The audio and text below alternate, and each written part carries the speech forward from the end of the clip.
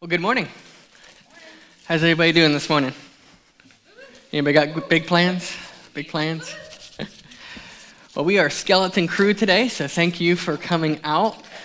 We were excited to worship together. I am excited this morning to deliver this message as we continue in our study of 2 Samuel. So if you have your Bibles, you can turn to 2 Samuel chapter 11, and that's where we will be starting.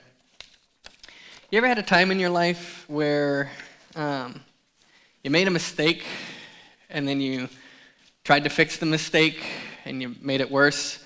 So then you tried to fix what got worse and then you made it even worse.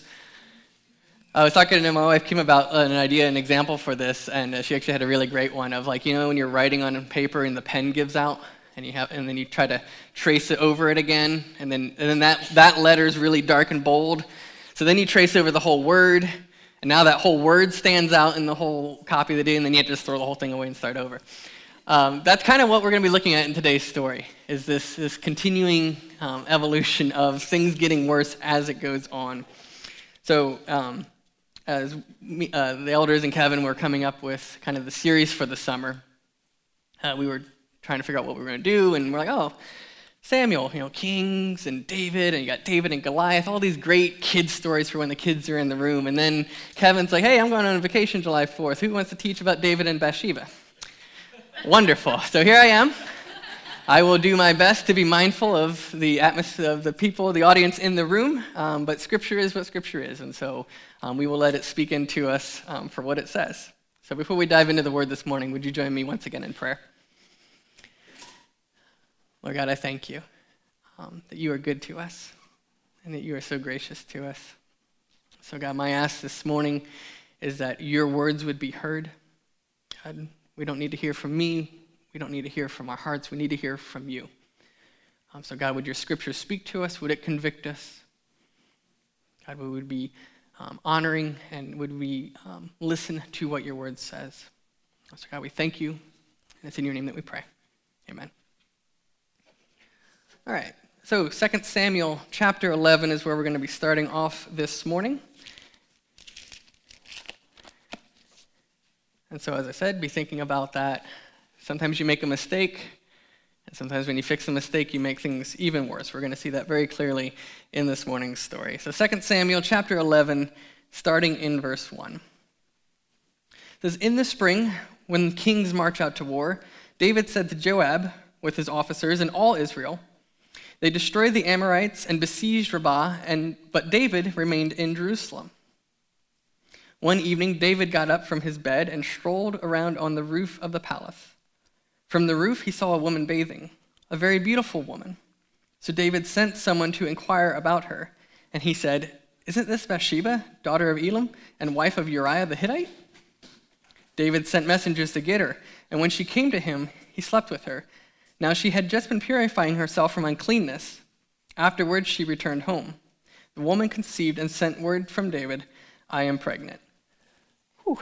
So David's realizing already, I've messed up, made a mistake, something is wrong.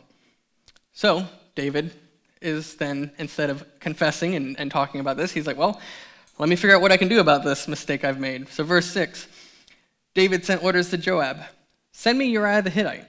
So Joab sent Uriah to David. When Uriah came to him, David asked how Joab and the troops were doing and how the war was going. Then he asked to Uriah, go down to your house and wash your feet. So Uriah left the palace, with a gift from the king followed him. But Uriah slept at the door of the palace with all of his master's servants. He did not go down to his house. When it was reported to David that Uriah did not go home, David questioned Uriah, haven't you just come from a journey? Why didn't you go home? Uriah answered David, the ark, Israel, and Judah are dwelling in tents, and my master Joab and his soldiers are camping in open field. How can I enter my house to eat and drink and sleep with my wife?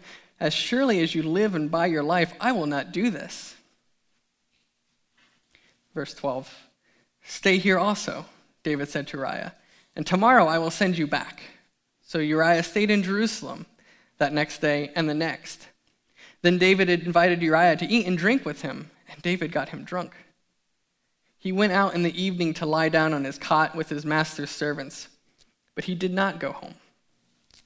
So we see here this unraveling story of David, where he has a moment of weakness, a moment of sin that he falls into, and he just immediately is starting to figure out how he can cover it up.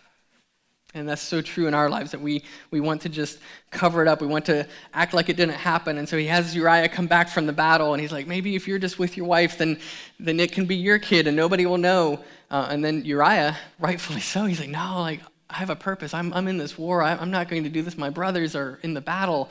And you just got to feel the weight of David. Like you see in verse 1, he remained in Jerusalem. Like there's an aspect of like, he didn't go out to war. He stayed home. He was enjoying the pleasures of his palace. And he brings a soldier home, and the soldier is so loyal to say, no, I'm not even going to do that. So you can feel like it's screaming at David. You can see God's conviction screaming at David. And don't we have that in our lives when we sin, that conviction that comes, and we know it's coming at us? I mean, we need to listen to it. But David continues in verse 14. The next morning, David wrote a letter to Joab and sent it with Uriah. In the letter he wrote, put Uriah at the front of the fiercest fighting, then withdraw from him so that he is struck down and dies. When Joab was besieging the city, he put Uriah in the place where he knew the best enemy soldiers were. Then the men of the city came out and attacked Joab. Some of the men from David's soldiers fell in battle. Uriah the Hittite also died. So now David has, trying to cover up his sin, now murdered a person. And so we have to be careful in our lives of how much grip sin has on us. So I want to kind of demonstrate maybe this in a way that is helpful and maybe a little more fun for the kids. All right. So here we have a bottle of clear water, right? What color is that? What color is that, kids? Oh, it's yellow? I thought it would be more clear. So that's how we all feel, though, isn't it? Like, as long as we haven't currently sinned, we're okay. Right? It's just a little discolored. And so that's how it tends to feel in our lives. But in David's case, he sins, and so this enters his life. And so now it gets a little darker. That's a nice sound. That's nice. That's nice. Don't fall asleep up here. So there we go. So David's like, uh-oh, I've messed up. It's very clear I've messed up. So let me try to fix it. Our goal is to get this back to, not be so colorful here. So let's add some more. And isn't this what we try to do? Like, it seems funny to think, like, if I add some blue, will it go clear? Nope. Maybe if I add a little more blue, it'll go clear. Like, this is what David's doing, is he's continuing to add on top of what he's already done. And so then he's like, well, maybe I'll just wipe the slate clean. We get some soapy water. That'll make it all. And we tend to do this too in our life. We try to fix it. It just gets worse and worse. And then we're like, okay, maybe I'll just wash it out. So we do a little bit of that. And yeah, it's still blue. Yeah, see guys, I have no sin in my life. No sin, right? No sin in my life. And that's what we do. We try to fix it. And we go, okay, that didn't work. Let me do something else. And then we try to clean it ourselves. And all it does is dilute it, but at the end of the day, it's still colored water. It's still destroyed by that. And so then we ultimately just cover it up and we try to hide behind it and we try to hide our sin from each other. And that's what we see David showing us here in such an awful way. We see David just going so far with this. I don't know if you kept count of all the things that David did here. He has an awful sin. He commits adultery. But then he doesn't just confess it. He doesn't own up to that, and he's scared to own up to it because the Hebrew law would have been death for that sin, and so he is rightfully afraid of the consequences of his sin. But then look what happens. Instead of him accepting the consequence of his sin, which would be death, he then kills another. And in our lives, maybe we're not physically killing someone, but do not the consequences of our sin, and does not the hiding and the covering up of our sin cause consequences that we may not even be fully aware of? A detail in the story here that I think is important to see is that when David gives this order to Joab, he is giving an order to the military that he knows will cause death. So not only is he doing all these other things in here, but he is derailing the military effort. Here's how we win the war, David. Yeah, I know that would be the most strategic thing, but I really need you to take a platoon of men and attack this wall. And so what would actually be happening here is David was sending these men up to the bottom of the wall where archers were shooting down from the wall. It was an impossible thing. And you see it says there that some of David's other men died as well. So collateral damage. David being so wrong in the order and then causing the unnecessary death of others. And so this is what I want us to wrestle with today as we see this story, to figure out how this applies in our lives and what may be the consequences and the things that we are running into in our lives. So we'll pick back up in verse 23. Should I drink the right water here?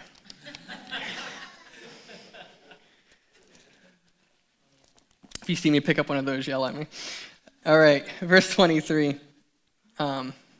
This all happens. Joab, leader of David's army, he's coming back to David. He sends a messenger. The messenger reported to David, "The men gained the advantage over us and came out against us in the field. But we counterattacked right up to the entrance of the city gate. However, the archers shot down on your servants from top of the wall, and some of the king's servants died. Your servant Uriah the Hittite also died." And this is sad. David told the messenger, "Say this to Joab. Don't let this matter upset you, because the sword devours all alike. Intensify your fight against the city and demolish it. Encourage him." When Uriah's wife heard that her husband Uriah had died, she mourned for him. And when the time of her mourning ended, David had her brought to his house. She became his wife and bore him a sin. However, the Lord considered what David had done to be evil, and rightfully so. The Lord considered what David had done to be evil. And so, church, this is sin of wrongful desires and passions. That's going to be my words for you. Wrongful desires and passions in our life. What is in your life, these desires, the things that your eyes will see that will lead us down a path that we do not want to go.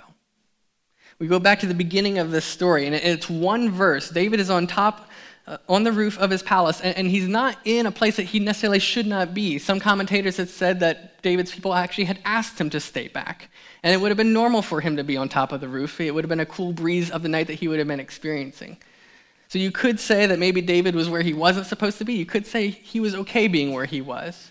But in either case, and this is where it applies to us, we have to be mindful of what is happening, what our eyes are gazing at, what we're seeing, what we're letting into us, what passions and desires we're allowing our hearts to just open up to.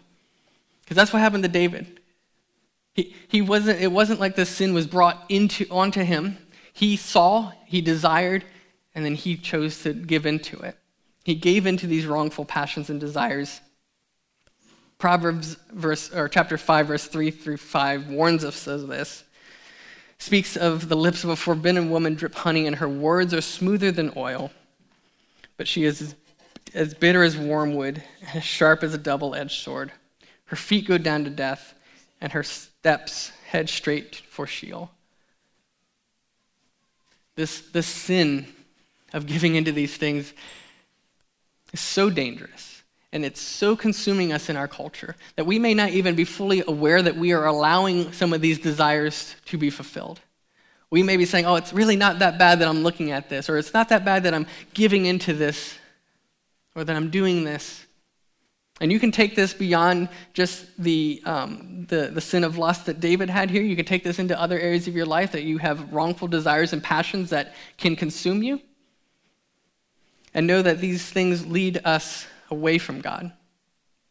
What damage are we doing to ourselves? What damage are we doing to our families? How are we hurting our walk with God? Because we read this story here of David, and it seems so crazy. Like, David, a man after God's own heart. And he does this? Like, that doesn't even make sense. Like, how crazy is that? But I think that's the warning of Scripture here to us is don't think that you've got everything under control. Don't think that, I've got my sins under control. They're not that bad. I've got them contained. And when they're not, I hide them so nobody knows. And it's just my secret sin. It's not hurting my family. It's not hurting others. I don't think it's hurting my relationship with God. But it is. And I think that's what this passage here is trying to show us, is look at the damaging effects of this. So the first thing we need to do is to recognize our sin. So chapter 12. The Lord sent Nathan to David. And Nathan is the prophet of God of Israel at this time. And when he arrived, he said to him, there were two men in a certain city. So Nathan is telling David a story now. There were two men in a certain city, one rich and the other poor. The rich man had very large flocks and herds, but the poor man had nothing except one small lamb that he had bought. He raised her, and she grew up with him and with his children. From his meager food she would eat, from his cup she would drink, and in his arms she would sleep. She was like a daughter to him. Now a traveler came to the rich man, but the rich man could not bring himself to take on one of his own sheep or cattle to prepare for the traveler who had come to him. Instead, he took the poor man's lamb and prepared it for his guest. Verse 5. David was infuriated with the man and said to Nathan, as the Lord lives, the man who did this deserves to die, because he has done this thing and shows no pity. He must pay 4 lambs for that lamb. And Nathan replied to David, you are the man. This is what the Lord God of Israel says. I anointed you king over Israel. I rescued you from Saul. I gave you your master's house to you and your master's wives into your arms, and I gave you the house of Israel and Judah, and if it was not enough, I would have given you even more. Why then have you despised the Lord's command by doing what I consider evil? You struck down Uriah the Hittite with the sword and took his wife as your own. You murdered him with the Amorite sword. Now therefore the sword will never leave your house, because you despise me, and you took the wife of Uriah the Hittite to be your own wife. This is what the Lord says. I am going to bring disaster on you from your own family. I will take your wives and give them to another before your very eyes. He will be with them in broad daylight. You acted in secret, but I will do this before all Israel in broad daylight. And so the Lord is angry with David. But I think the first thing we need to recognize there is that David recognized his sin. There's a famous passage in Matthew chapter 7, verse 3. It says, why do you look at the splinter in your brother's eye, then you don't notice the beam of wood in your own eye? And this passage, I think, is so true here with David of, do you not see, David, what you've done? Like you hear this story, like, that man deserves to die for taking the sheep. And Nathan's like, this is you. This is you, David. Do you not see your sin? Do you not see how ugly this is in your life? And I think that's the first thing we need to realize, is that our sin is ugly before God. It is the discolored water that we want to hide, because we know we're supposed to be pure. We're supposed to be white as snow, but we're colored and we're destroyed, and so we cover ourselves up. Our sin is disgusting. Scott Holman, who taught at our youth camp this summer, he took this analogy a little bit further, and I spared you all. He used, was it coyote urine? Yeah, fox urine, which if you haven't encountered fox urine before, it smells like skunk, and it immediately smells like that. Just opening the bottle, it would engulf the whole room. And he used that as such a great way to convey to us, like, that's what our sin is like. Like, we may think, oh, it's just a little drop, but it's enough for it to go everywhere. And so that is what our sin is like before God, and it is what it will be like before others as it becomes exposed. So David realized here that his sin had consequences. And as Deuteronomy 22 and Leviticus 20 says, that the consequences of what he did should have been death. should have been death. And so we are often afraid of that in our life of, well, what's the consequences of my sin? And so instead of just facing the consequences, we tend to hide it and add layers, and we keep it a secret, and the next thing we know, it's 10, 20 years later, and we have secret sin in our lives that we have not told others about.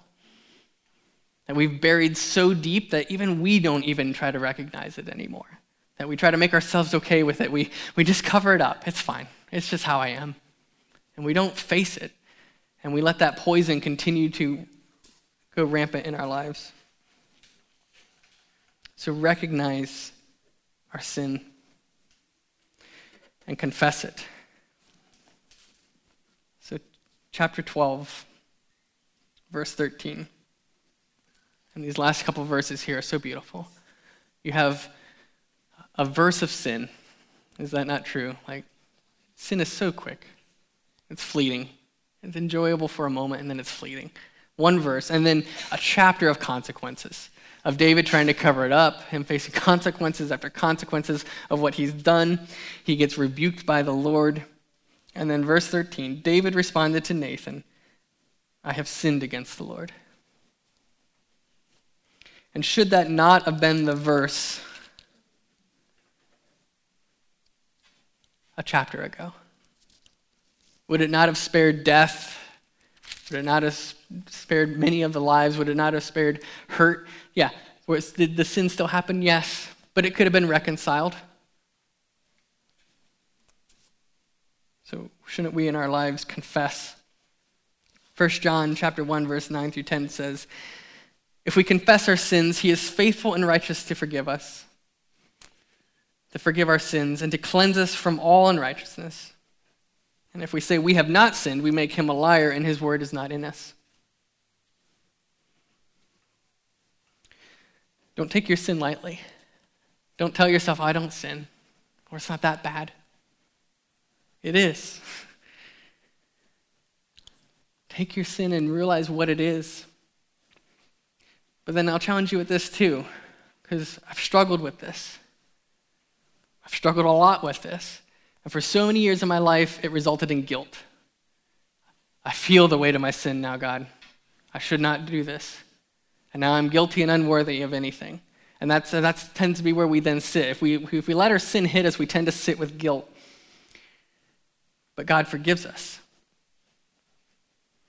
Because it says in that second part of verse 13, and the Lord has taken away your sin. You will not die. The rightful response to David's sin was death. But God's response to David is, I've taken away your sin. I've taken away your punishment. You will not die. And so we should confess our sin to God. We confess it. Because if we do not confess it, it's looking at God and saying, oh, I'm a sinner, but I don't want your forgiveness. I see the work that you did on the cross, and I'm a Christian. I believe that you died on the cross for me, but I want to hold on to my guilt. We tend to want to live in that. Like, you know what, God, I'm wrong. Let me just live in my guilt for a while. And that's not the case here. As soon as David responds, I have sinned against the Lord responds through Nathan, and the Lord has taken away your sin. You will not die. And so in this, we see a beautiful restoration of David. In light of all that he's done. I mean, he's broken every commandment. The obvious ones, and he's envied, he's had pride, like all these things. And then he confesses to God, I'm a sinner. And that's what God wants from us. He wants us to confess our sin to him. To not hold it in, to not say, I've got it, God, let me just keep adding some more. I've got this. I only cover up the parts that you shouldn't see. He sees it all. Confess to him and accept his forgiveness. Do not hold on to guilt. So in our last few minutes here, I want to look at what David did in light of all this. I hope some of the weight hits, especially in the story of what David went through. I hope in your own life there's something you're thinking about, like, yeah, there's that sin. It's been a lifelong sin. Or maybe it's a new sin that's been flaring up. And it's consuming you. To confess it to God. So Psalms 51, if you want to turn there with me. I would actually encourage you to write this down and have this be a psalm that you use possibly in a time when you find yourself deep within sin. It's a sin you've gone back to before. It's a new sin you're dealing with. Whatever it is, use this psalm as a prayer, as a meditation to God. Because this is the psalm that David wrote when the prophet Nathan came to him after he had gone to Bathsheba. So think about the story. Think about all David did. He's got so much sin on him. He's confessed to God, and God has forgiven him. And then he has this psalm in Psalm 51. Be gracious to me, God, according to your faithful love. According to your abundant compassion, blot out my rebellion. Completely wash away my guilt and cleanse me from my sin. For I am conscious of my rebellion, and my sin is always before me. Against you, you alone, I have sinned and done this evil in your sight. So you are right when you pass sentence. You are blameless when you judge. Indeed, I was guilty when I was born. I was sinful when my mother conceived me. Surely you desire integrity in the inner self, and you teach me wisdom deep within. Purify me with hyssop, and I will be clean. Wash me, and I will be whiter than snow. Let me hear joy and gladness. Let the bones that you have crushed rejoice. Turn your face away from my sins and blot out all my guilt. God, create in me a clean heart and renew a steadfast spirit within me. Do not banish me from your presence or take your Holy Spirit from me. Restore the joy of your salvation to me and sustain me by giving me a willing spirit. That verse 12 there is one to highlight. Then I will teach the rebellious your ways, and sinners will return to you. Save me from the guilt of bloodshed, God, God of my salvation, and my tongue will sing of your righteousness. Lord, open my lips, and my mouth will declare your praise. You do not want a sacrifice, or I would give it. You are not pleased with a burnt offering. The sacrifice pleasing to God is a broken spirit. You will not despise a broken and humbled heart, God. In your good pleasure, cause Zion to prosper. Build the walls of Jerusalem. Then you will delight in righteous sacrifices, whole burnt offerings. Then bulls will be offered on your altar. And so here's what I want to spend the rest of our time on, is how do we actually combat sin? What would David have done to actually have changed that story?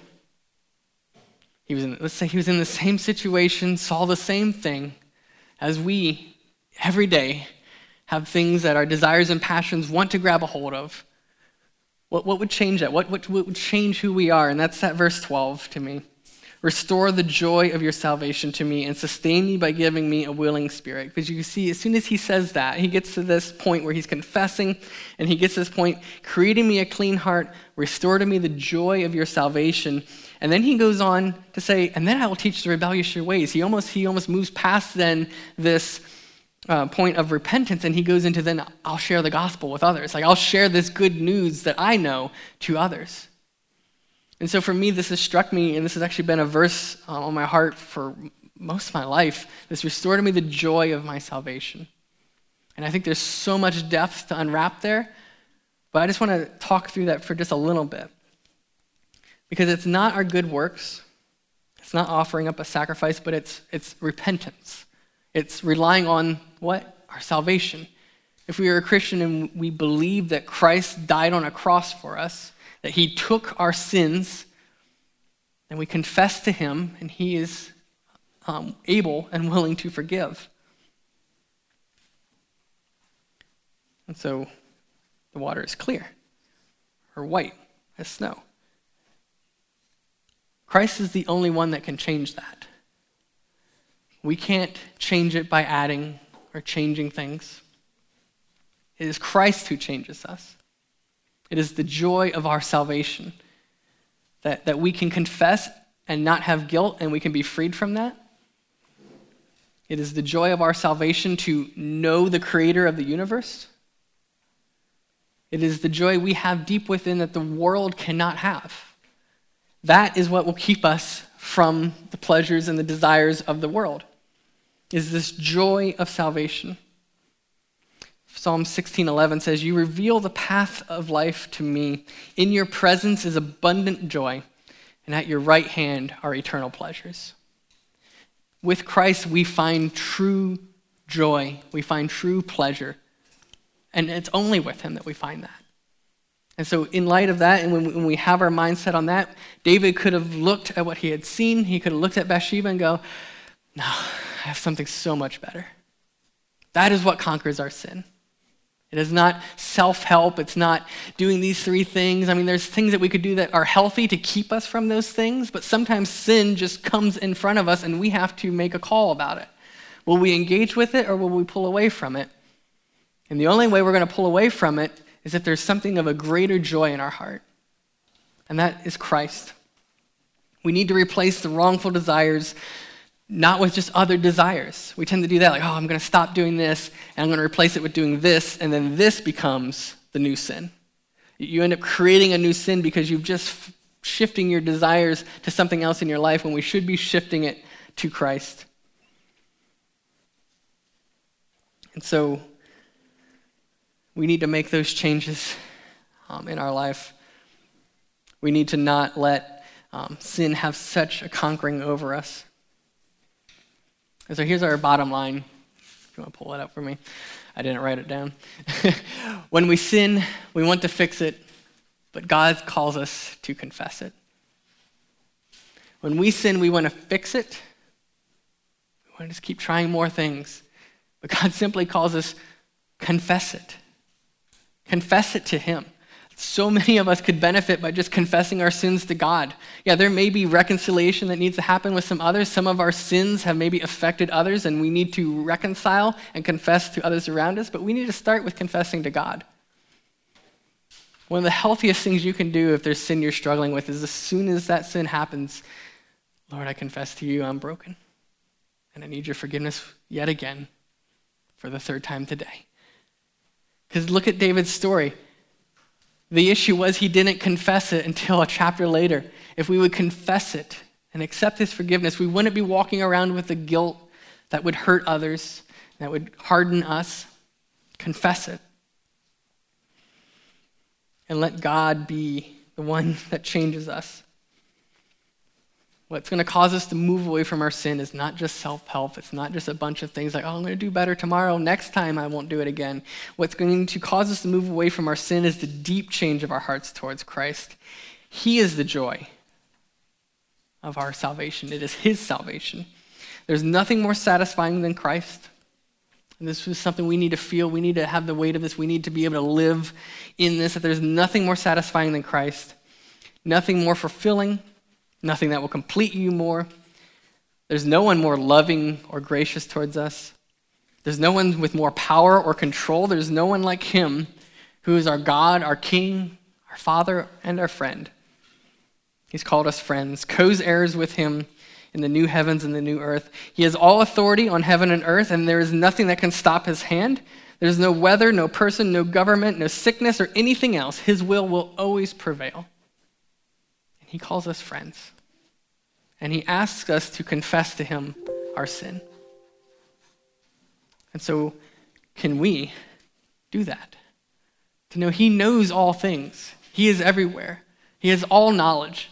He knows things that we can't even attempt to know. And he asks us lovingly, confess it to me. Look up and confess it to me. So may we do that in our lives.